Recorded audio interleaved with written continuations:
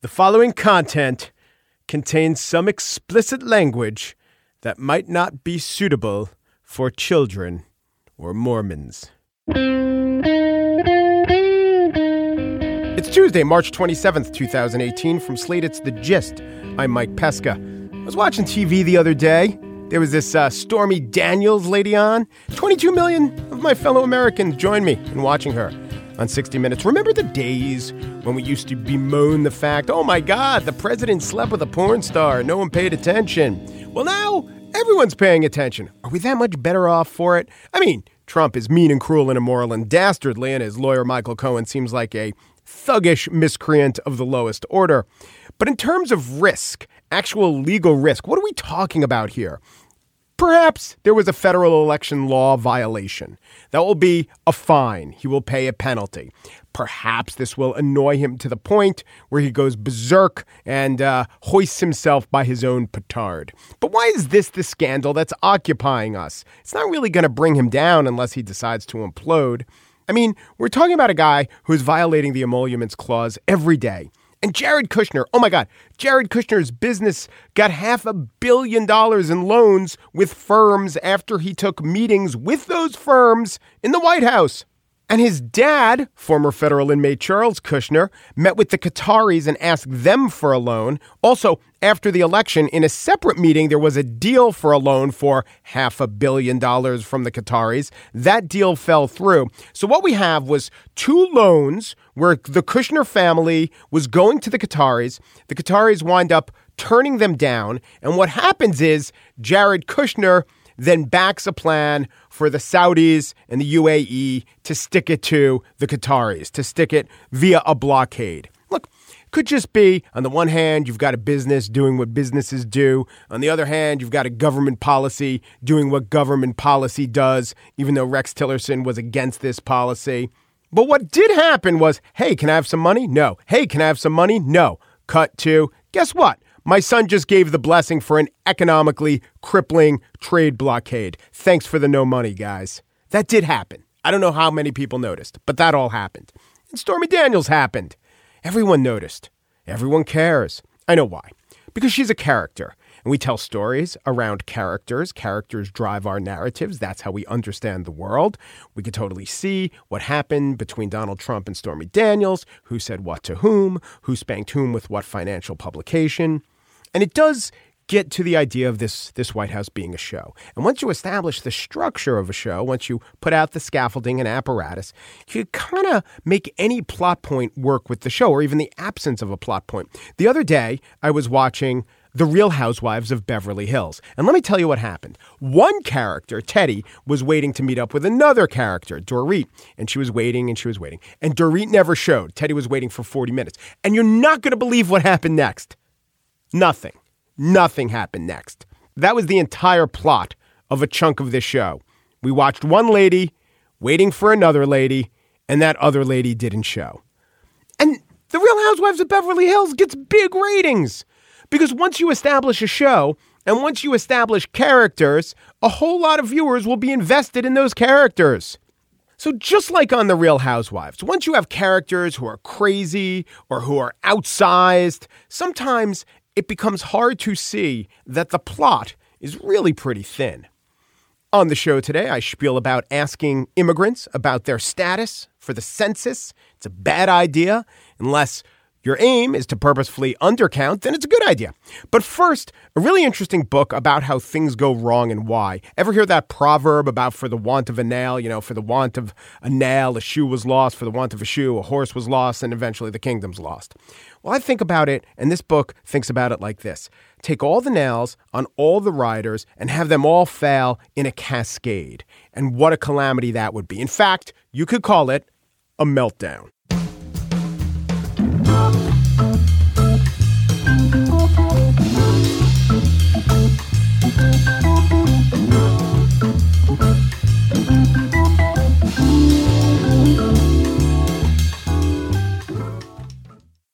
I am now interviewing Chris Clearfield and András Tilcsik, who are the authors of Meltdown, Why Our Systems Fail and What We Could Do About It. Hello, guys. How are you? Hi, we're great. Thanks for having us. The basic premise, we all know we live in a more complex world, but what you're pointing at is not the different areas that are themselves complex, it's the connections between the areas. So the brain's a complex organism, but you're really looking at the synapses as opposed to the fact that there's a medial lobe and a medulla oblongata. You're exactly right. There's a lot more connections, and one of the consequences of those connections is that there are these opportunities for these small failures to kind of spiral out of control and cause these really big issues.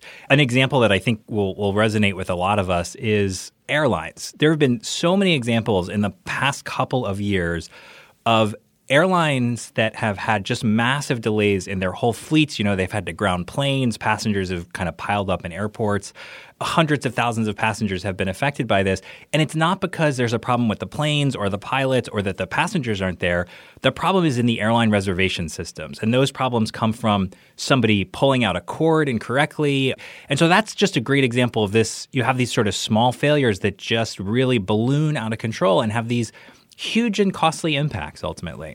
Yeah, airlines always get me to thinking because we've all had the experience where we go up to the gate and we ask something like, oh, can you assign my frequent flyer number to my ticket? And they're like, this machine doesn't talk to that machine. Right. Really? I thought it was 2018. In finance, too, we have in the book, we write about this company called Knight Capital, which was a really big and well-respected Wall Street trader that basically nobody outside of Wall Street had ever heard of until they failed, really. There was kind of a day where they were starting to trade in a new way. And on that day, a tech guy had forgotten to roll out this new version of the software onto one of their 8 servers.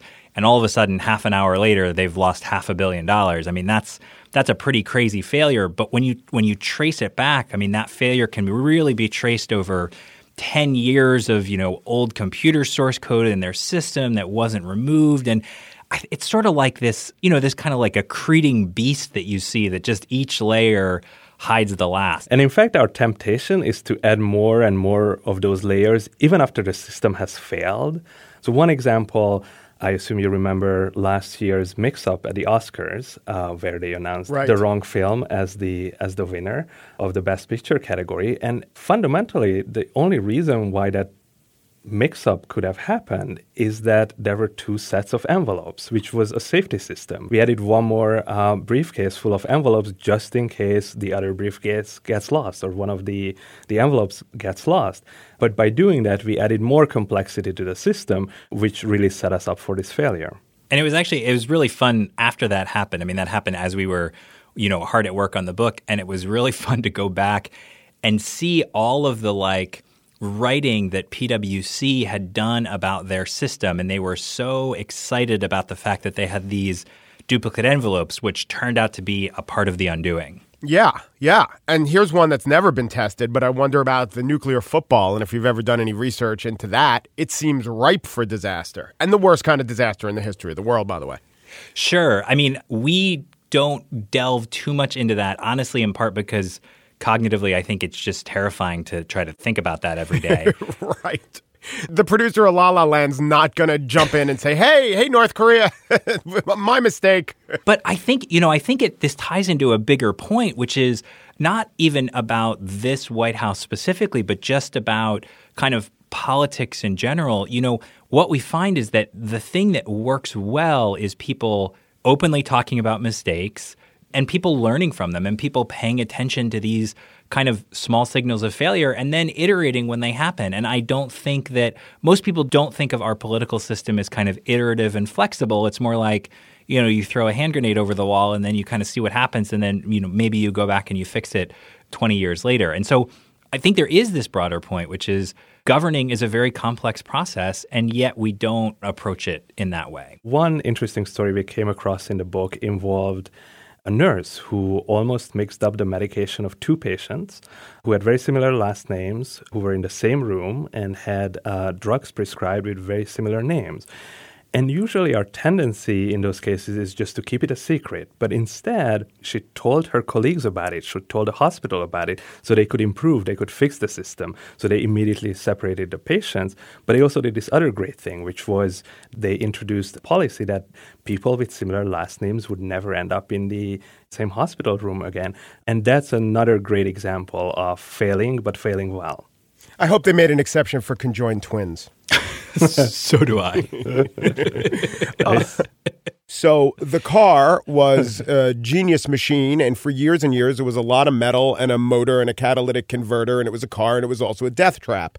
And then they invented crumple zones, and actually they were resisted. Why would you have a lighter car? That's unsafe. But crumple zones have probably saved more lives than everyone who died in your book. If you do the death toll of Meltdown versus the life saved of crumple zones have improved things more. And there's more complexity to just driving on the road. Like, we used to just pour asphalt, and now we have different road materials, and road gradients are now taken into account, and even the kind of lumens in how we illuminate roads. So it seems to me getting more complex.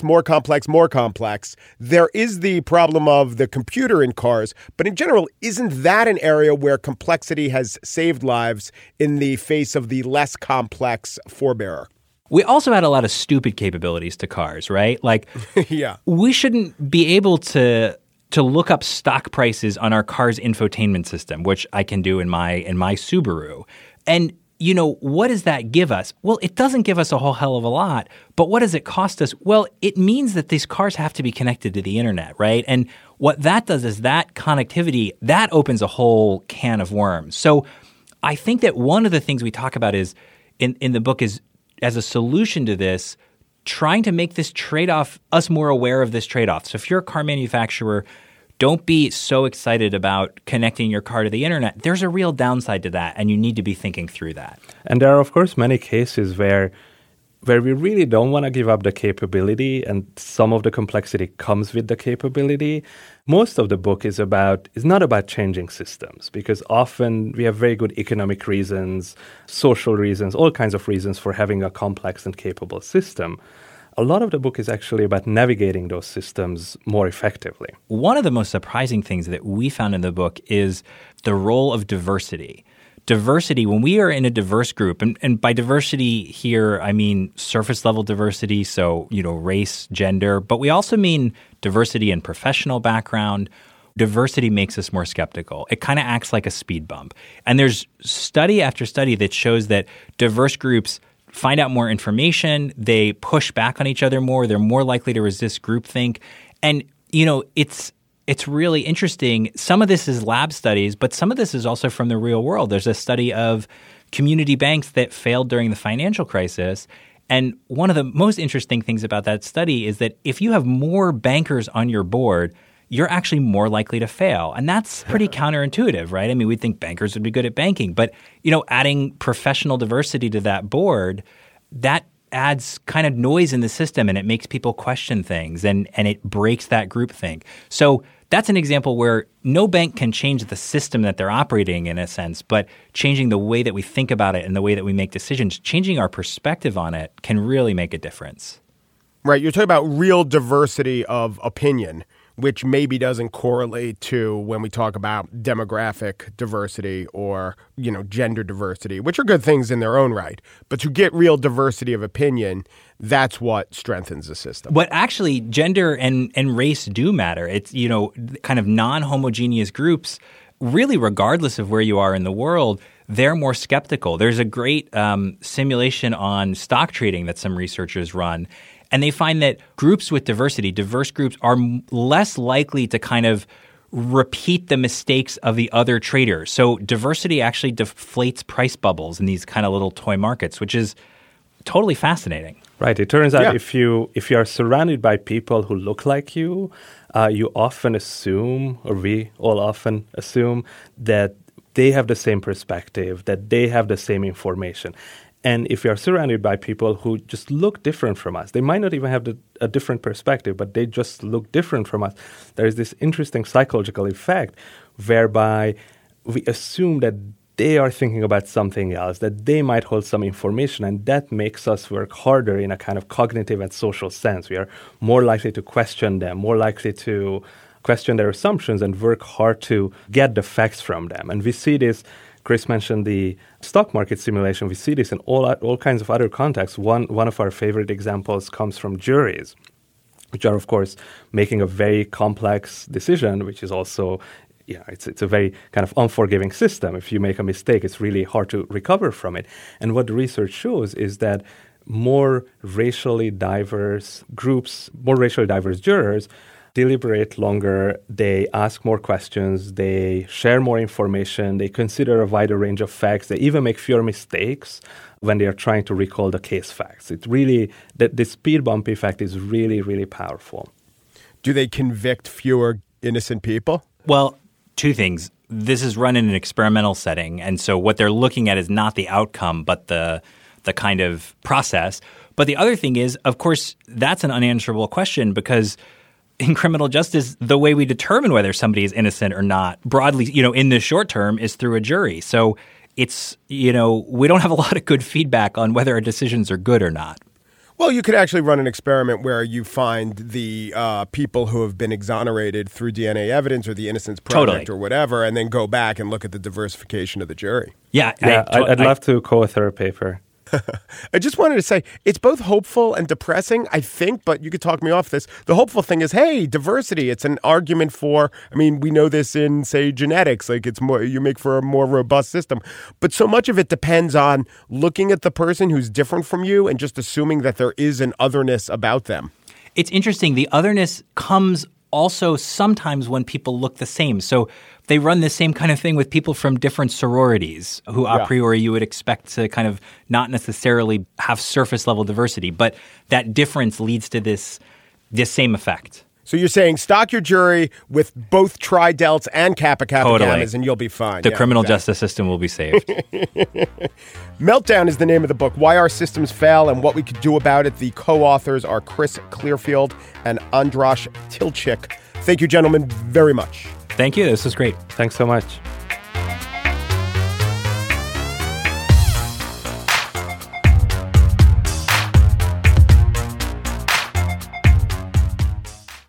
And now the spiel. The census wants to ask a question of Americans about their legal status as citizens. Well, the census doesn't want to ask a question. The census is a form. It's a process. It's a story of the rich tapestry of this American project. But the census is also a political tool, and in the hands of the Justice Department, run by Jeff Sessions, and now the Commerce Department, whose head Wilbur Ross oversees the count, the census is a way to score a political point. But what is the point? Wilbur Ross says there is no evidence that asking about citizenship will hurt the count. Quote, while it's possible this belief is true, there is no information available to determine the number of people who would in fact not respond due to a citizenship question being added. Wilbur Ross said that. He actually wrote that in a statement defending this policy. But what he actually said a few months ago contradicts this. He was testifying before Congress last year, and he was being questioned by Trey Gowdy of South Carolina. I will play you some of that exchange. I made a note, you said in response to one of my colleagues, that the more questions you ask, the lower the compliance rate is. And Absolutely, says Secretary Ross upon hearing the assertion that the more questions, the less compliance. And yes, says the secretary, when presented with the proposition that the more intrusive, the less likely people are to answer. And yet here he is backing a plan that becomes more intrusive by adding this question. The attorney generals of California and 19 other states say they'll sue. I've got news for some red states. All those states are blue states. If you're Texas, you may want to join that suit too, because if you undercount immigrants, legal and illegal, Texas is likely to lose a seat in the House of Representatives. And if you're thinking, well, the seat they lose, if you're undercounting immigrants, will probably be a Democratic seat. What the census does is it counts the number of citizens, and then the states draw the lines for representation wherever they want. There is simply no good reason to ask about immigration status. It won't lead to anything except noncompliance. Already, when census takers go into immigrant communities that wear signs that say not ICE, not INS, it is a fragile thing to do a census count, and adding immigration status will just make it harder for the census takers, which is to say, will make it harder for you and I to get what is mandated in the Constitution, an accurate count of this country. Also, it will cost us more. It will cost every taxpayer more to chase down people who don't want to answer the door when the census taker knocks. So Trey Gowdy, again, a couple months ago in October, speaking to Wilbur Ross, agreed that it is a problem that citizens feel disconnected to their government, that they don't comply with the census, and that this makes the undertaking more expensive and less accurate. Let's listen to what Trey Gowdy said then. Cost matters. It matters, period. New paragraph. I think in lots of facets of life, we're willing to pay for quality. If you were somehow able to convince our fellow citizens they'll get an A-plus product, I think it's when you get the higher cost and a substandard product that also actually feeds that disconnect. He is right, and Wilbur Ross agreed with him. If people trust the government, they'll answer more freely, the census will be better, and the citizenry won't feel disconnected from the government. A question about immigration increases suspicion, degrades the quality of the census product, and increases cost. And it doesn't do anything in terms of fair representation. Now, I guess a lot of people didn't know this. I'm just going by reactions I got on Twitter. But a member of Congress represents about 700,000 people. People, not voters, not citizens. People, all the people who live in his or her district. That is the law. If you're worrying about illegal aliens voting, the census has nothing to do with that. If you're worried that when you go into the voting booths, thousands of people in your congressional district are illegal, well, don't worry about that. Illegal aliens almost never vote. And in fact, let's speak logically. Let's say your congressional district is you and 699,000 people who are here illegally. Well, guess what? Then you would be the only one whose vote counts. In fact, you'd be the only one who could run for Congress. The arguments for census takers to ask about legal status are terrible. They're threadbare. There's the we used to do it argument. You know, between 1820 and 1950, immigration status was always asked for. True. And for over 100 of those years, there was no such thing as an illegal alien. We had open borders. You didn't admit your country of origin. You just said your country of origin. And today, Stuart Varney on the Fox Business Channel put forth this argument about legal status. Voting is based on citizenship. If the government does not ask, are you a citizen, how do we know who's entitled to vote? How do we know how many legal voters there are? As I said, it doesn't matter for the purposes of apportionment how many legal voters there are. That's the law. It matters how many people are living in states. That's the law. And how do we know who's eligible to vote? In all the ways that we certify eligibility, which isn't the census. In fact, it's illegal for census takers to disclose specific personal information gotten in the census. I'll read you Title 13, not all of it, of the U.S. Code. It is against the law to disclose or publish any private information that identifies an individual or business. Next, the Census Bureau collects information to produce statistics. Personal information cannot be used against respondents by any government agency or court. And then Census Bureau employees are sworn to protect confidentiality. People sworn to uphold Title 13 are legally required to maintain the confidentiality of your data. Every person with access to your data is sworn for life to protect your information and understands that the penalties for violating this law are applicable for a lifetime. So the argument that Stuart Varney and others like him are advancing is expressly in violation of federal law, that we need to ask these questions to root out non-voters. That is all you need to know about the wisdom and motivation behind asking about immigration status. The census is there to do one thing, and that is to count accurately. And we should count everyone. Yes, even the people with misleading and illegal justifications trying to undermine the census.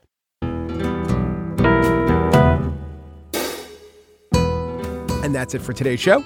The Gist was produced by Pierre Bien-Aimé, who was watching an episode of Big Brother, which included the shocking revelation that night's 3-bean salad actually contained only 2 beans. Daniel Schrader helped produce the show today. He was watching an episode of The Mole where the mole thought he might get that mole on his back checked out, just to be safe. Mary Wilson is the Gist's senior producer. She remembers that shocking episode of Celebrity Biggest Loser where Dustin Diamond was revealed to be not that much of a celebrity, but kind of a loser. Steve Lichtai is executive producer of Slate Podcasts. He remembers that stunning episode of The Jersey Shore, which concentrated most on the L of the GTL. A bounce dryer sheet caused complications among the cast. The Gist, along with America's talent, firmly in the belief that team dance squads are the next great Las Vegas act. Peru, de Peru, du Peru, and thanks for listening.